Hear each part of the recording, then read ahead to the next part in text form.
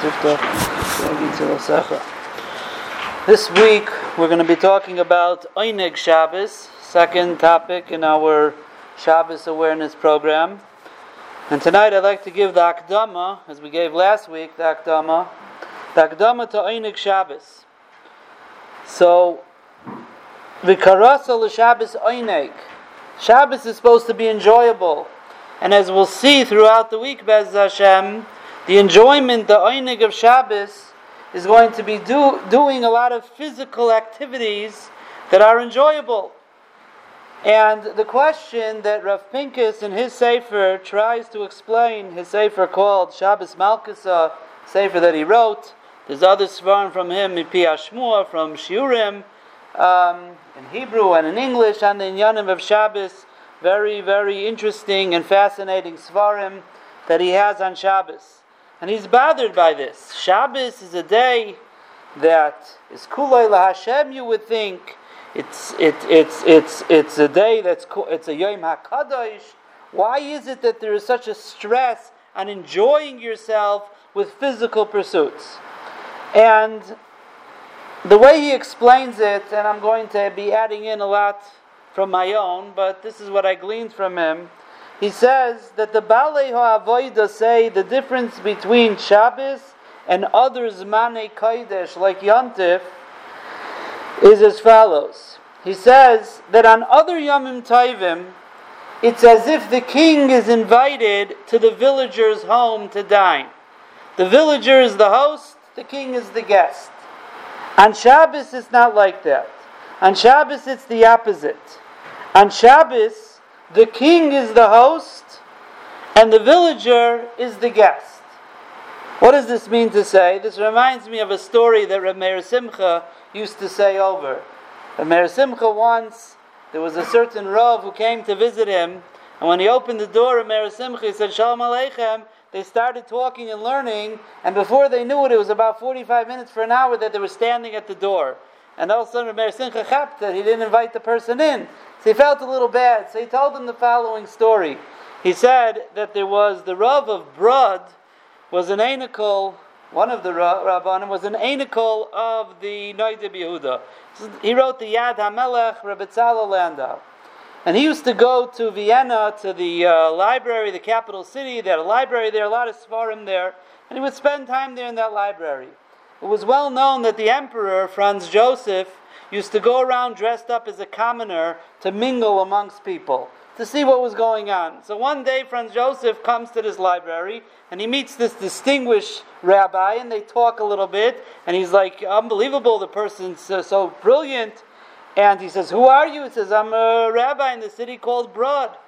If you're ever passing by, stop in, I'll be glad to host you. Finished.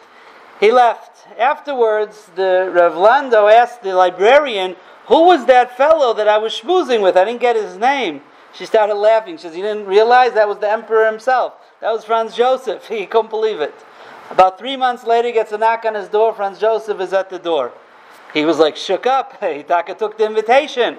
So he made a bracha right then and there by the door on the king. You make a bracha on the emperor. And he was like so shell-shocked. And after a few minutes, Franz Joseph says with a smile, is this the custom of the Jews that when a guest comes, you don't invite him in? You stand at the door and that's where you talk? And on the spot, Rav Landau told him, I'll tell you the custom of the Jews. The custom of the Jews is that when the king comes to their home, we are the guests and he is the host. I'm waiting for you to invite me into the house so we could sit down. That's mamish what he's saying here, b'shem the Balei HaAvodah. That on Shabbos, the pshat is, Avada, we're in our home, and we prepared for this guest to come. We're preparing for Shabbos to come. We're preparing for the Rebbeinu Shalom to come to our house. But when Shabbos finally comes, Shabbos is the host, and we are the guests. We're the guests. So says Rav Pincus, could you imagine you're a guest at the Chassam Sofer's house? This is his mashal. You're a guest at the Chassam Sofer's house, and he puts out a whole spread for you. And then you tell him, I'm working on my precious now. Maybe have a little bit of dry bread and salt. It's such an insult. He prepared a whole Chassam Sofer. He prepared a whole spread for you, and you're going to go tell him you're a pirish? Says the pshat is on Shabbos, Avada, we did all the preparations, but it's not really us. It's really all for the Rebbeinu Shalom as the host. He is serving us. Maybe that's the pshat. Why it doesn't go into the Cheshbon Tzarchei Shabbos? Because we're really on his expense account. We're planning a meal that's his. It's his. The Rebbeinu Shalom says, I want to make a party. Go, you're the caterer. You're the caterer. It's on my expense account. That's the aside. So Memela, the pshat is that on Shabbos, the Rebbeinu Shalom wants us to enjoy ourselves in his home, as he is the host. Now, why does he want us to enjoy ourselves? So I think that the pshat is, and could be Rav Pinkus touched on this as well, that Shabbos is me'ein olam haba. It's me'ein olam haba. Now, an olam haba is going to be a very enjoyable time for us. Granted, it's going to be spiritually enjoyable. Tzaddikim, Yoshvim, and the Misangim, they're going to enjoy themselves, and we're going to enjoy ourselves. But that's not, unfortunately, the language we speak in this world. In this world, physical enjoyment is that's our language. That's the way we enjoy ourselves. Of course, tzaddikim, tamid chachamim, they enjoy themselves in a sugya, just, even better than a steak and a geshmak cholent.